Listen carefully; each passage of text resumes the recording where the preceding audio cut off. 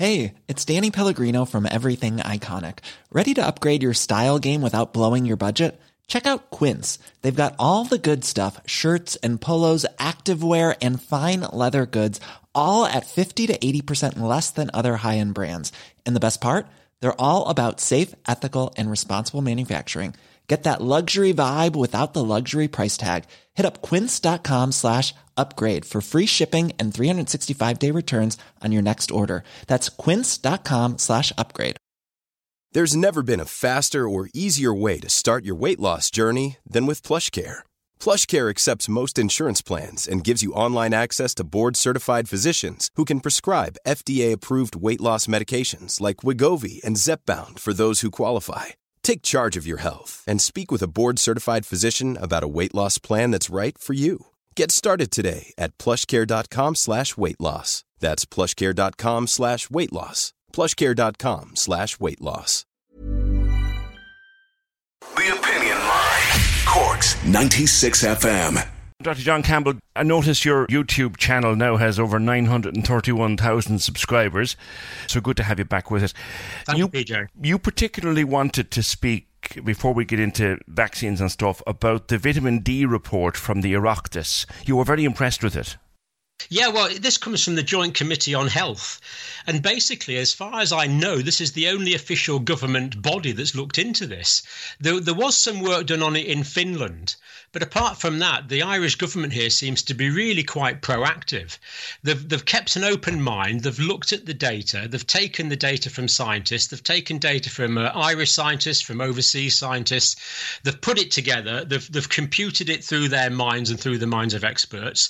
And to my mind, they've derived that which is most likely to be true. I think they're actually getting onto something here. And combined with that, PJ, I mean, is it sunny in Ireland today? Well, it's sunny but cold, yeah. Yeah.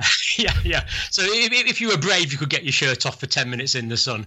I mean, basically from September to April, we don't really get any serious sun exposure. And bear in mind that 90% of the vitamin D that we have in our bodies comes from the sun. Only about 10% is coming from food. And actually, this report mentions that in Ireland, for example, as in England here, we eat quite a lot of farmed salmon. But this actually doesn't contain the same amount of natural fats and vitamin D that natural salmon does. So even food that you think is really healthy is actually not as healthy as you like. Now, you can get all the vitamins you need from your diet, apart from vitamin D. This one's the big exception. Yeah. And you know what really convinced me about this was when people first started moving north into our cold climates, the original humans were almost certainly dark-coloured skins. Yeah. And that means they would make vitamin D about 20 times slower than we would as white people at the moment. So the evolutionary pressure to change from dark-coloured skins to white skins is to make vitamin D. Yeah. And it turns out there's vitamin D receptors in virtually, I think, in every cell in the body, certainly in all the cells of the immune system. And that means that the immune system is relying on vitamin D in many different ways that we don't fully understand, because we don't fully understand the immune system. It's the most amazing system.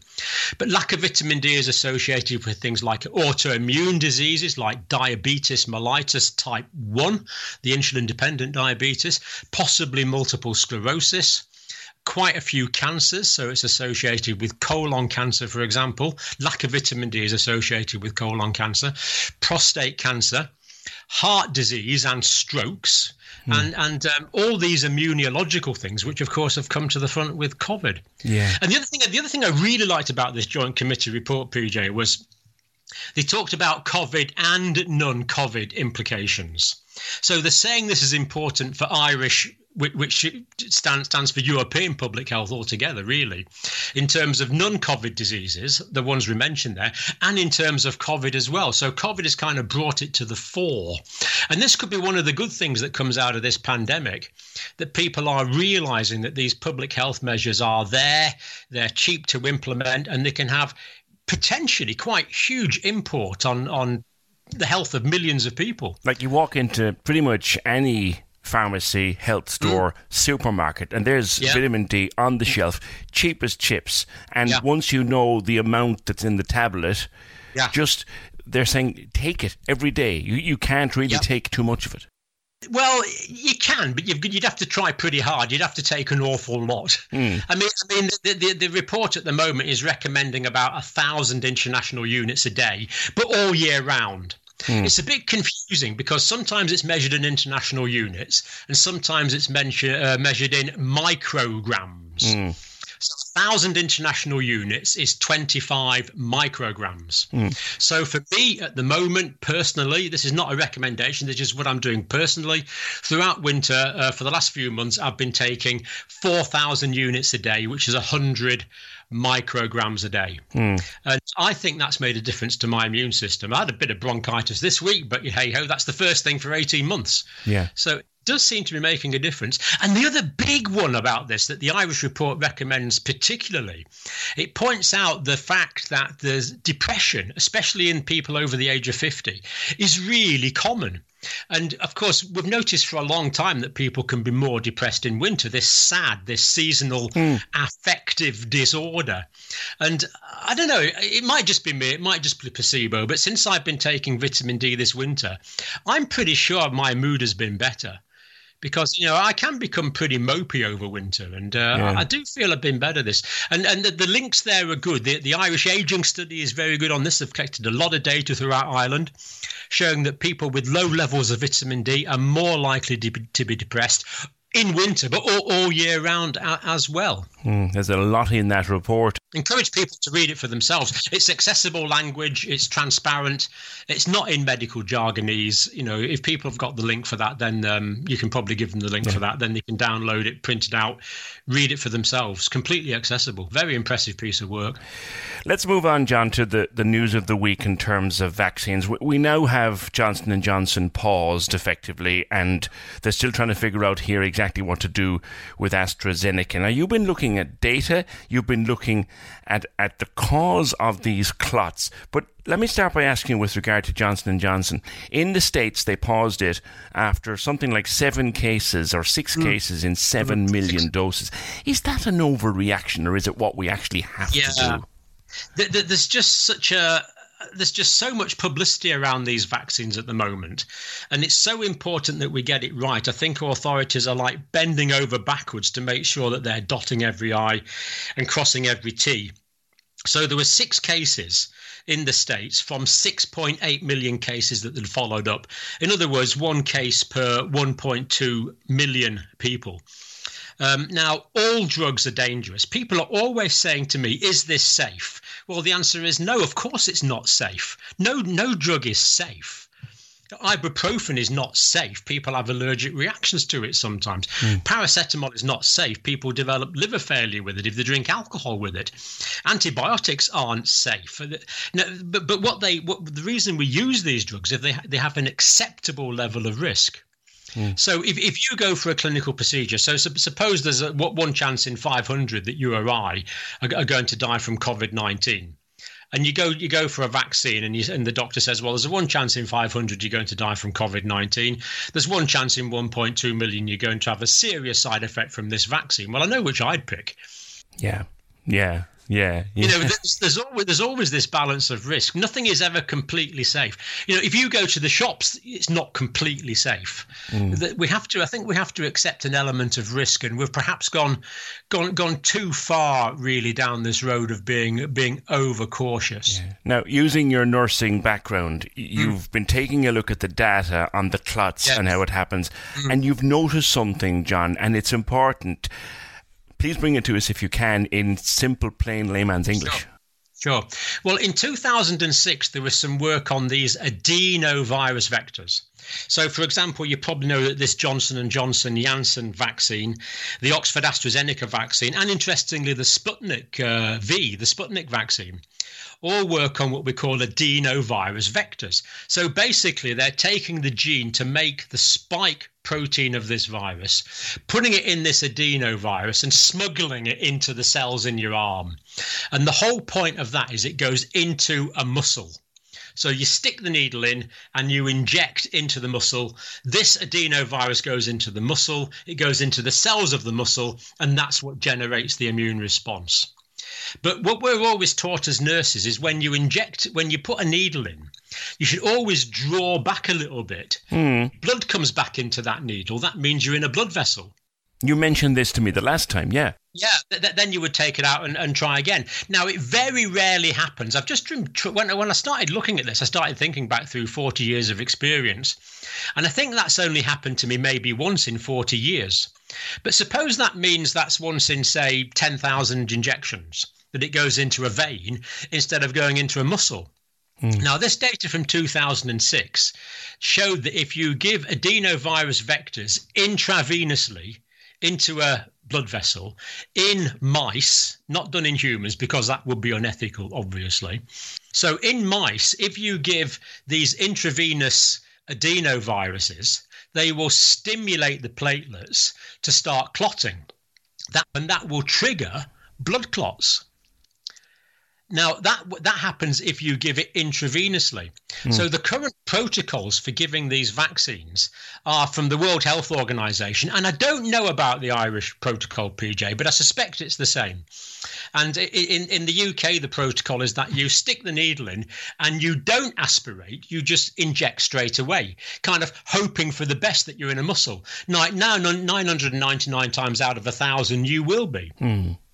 But suppose just 1 in 10,000 times you're not, and that happens to coincide with another risk factor, which may, for example, be premenopausal women, which may, for example, be oral contraception. These things aren't clear. The reason I'm using those examples is these cerebral sinus venous thromboses. Clots in the brain, yeah. The clots in the veins that drain the brain, absolutely. That they are known risk factors for those. Now, these only occur at a phenomenally low rate in the population in general. But kind of if you had this double, triple whammy of intravenous injection plus a woman in a particular hormonal state plus another risk factor we maybe don't know, then maybe that causes this low platelets and the blood clotting. So why not just get rid of one of these risk factors? So do you think maybe, John, that a trick was missed and a red flag either not seen or ignored? I think that's a serious question that serious senior health analysts need to answer. Now, if you take Denmark, for example, Denmark has changed their policy. They have said for all nurses and doctors who are giving an injection for coronavirus should stick the needle in and aspirate before they inject. You see, these protocols were developed with old-style vaccines. We've never had messenger RNA vaccines before. We've never had adenovirus vector vaccines before. These are new. So why would we want to assume that the protocols for the new vaccines are the same as the protocols for the old vaccines? That's what you call an over-extrapolation in science. Why would you assume that? It's not necessarily the case. In your medical mind, John, I'm hearing red flag. I'm hearing questions that need to be answered by senior medical people and pretty quickly. Because at the moment, for example, if I was I don't have a daughter, but if I had a 25-year-old daughter and she was going for a vaccine at the moment, I would be concerned that the vaccinator was not aspirating prior to administering that vaccination. One size fits all seems like a good idea for clothes until you try them on. Same goes for healthcare. That's why United Healthcare offers flexible, budget-friendly coverage for medical, vision, dental, and more. Learn more at uh1.com. It's that time of the year. Your vacation is coming up. You can already hear the beach waves, feel the warm breeze, relax, and think about work. You really, really want it all to work out while you're away. Monday.com gives you and the team that peace of mind. When all work is on one platform and everyone's in sync, things just flow. Wherever you are, tap the banner to go to Monday.com. Many of us have those stubborn pounds that seem impossible to lose, no matter how good we eat or how hard we work out. My solution is PlushCare. PlushCare is a leading telehealth provider with doctors who are there for you day and night to partner with you in your weight loss journey. They can prescribe FDA-approved weight loss medications like Wegovy and Zepbound for those who qualify. Plus, they accept most insurance plans. To get started, visit plushcare.com/weightloss. That's plushcare.com/weightloss. Let's look at the other one, the mRNA, the Pfizer vaccine, because if you look at the research from places like Israel, like people who have their 2 doses of that are practically bulletproof, let alone COVID-proof. It really is working well. How does that differ from, say, the adenovirus ones? Yeah, it's a good point that the reinfection rate we've just learned today from the COVID symptom tracker app. If you've had 2 doses of the vaccine, and that would include the vaccine, the reinfection rate, your chances of getting reinfected are 1 in 15,000. Wow. And that compares to 1 in 1,100 without the vaccine. And after 1 dose of the vaccine, it's about 1 in 5,500. And your chance of being infectious, any more data on that? That's another interesting one, PJ, as well. Senior medical authorities have been very reluctant to say that this vaccine reduces your infectivity. But to me, I just don't see how it wouldn't reduce your infectivity. Because if you're not making the virus, if your immune system is combating the virus, then you've no virus to shed. I suspect the reason they're not talking about that is because they don't want people to become too close. They want to maintain the social distancing, the hands, face, space, the hygiene and the ventilation. So I can kind of see what they're coming from there. Until enough of us are vaccinated. Yes, until we're reaching herd immunity. But no question in my mind it's reducing infectivity. No question at all it's reducing it. Come back to the Pfizer one and how it's different. Yeah. So the Pfizer and the Moderna vaccines are what you call mRNA. So that stands for messenger ribonucleic acid. Now, this is all really clever stuff. What the people that have invented these vaccines have done is they've taken the gene sequence in the original virus and they've surrounded it by a little fatty capsule. And then you inject that. Then it's this messenger RNA that goes into the cell in your arm. And that messenger RNA tells the cell in your arm to make the spike protein for the coronavirus. That is then recognized by the immune system. So rather than me cooking your dinner, instead of doing that, I just throw the recipe book at you and say, there, PJ, go and make it yourself. So the cells are getting this recipe for a part of the SARS coronavirus 2 virus. The cells are making it themselves. They're expressing it on the outside of the cell, and then the immune system reacts to that, and as we see from the Israeli data, produces a very good immune response.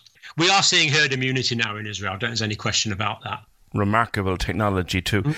John, our numbers here in Ireland are going in the right direction at long last after 3 very, very dodgy months. UK numbers going in the right direction too, and of course a huge vaccine programme being rolled out. But you did some comparisons from around the world this week, and I think the message is this is far from over. I mean, I can't give you details on it, but I've talked to friends in India today, and they're getting 200,000 new cases per day in India, and some of my friends in India have actually ran out of oxygen. So in parts of the world like India, Brazil, Turkey, the numbers are going very high. African countries, it's very hard to say. Some of them aren't even keeping data.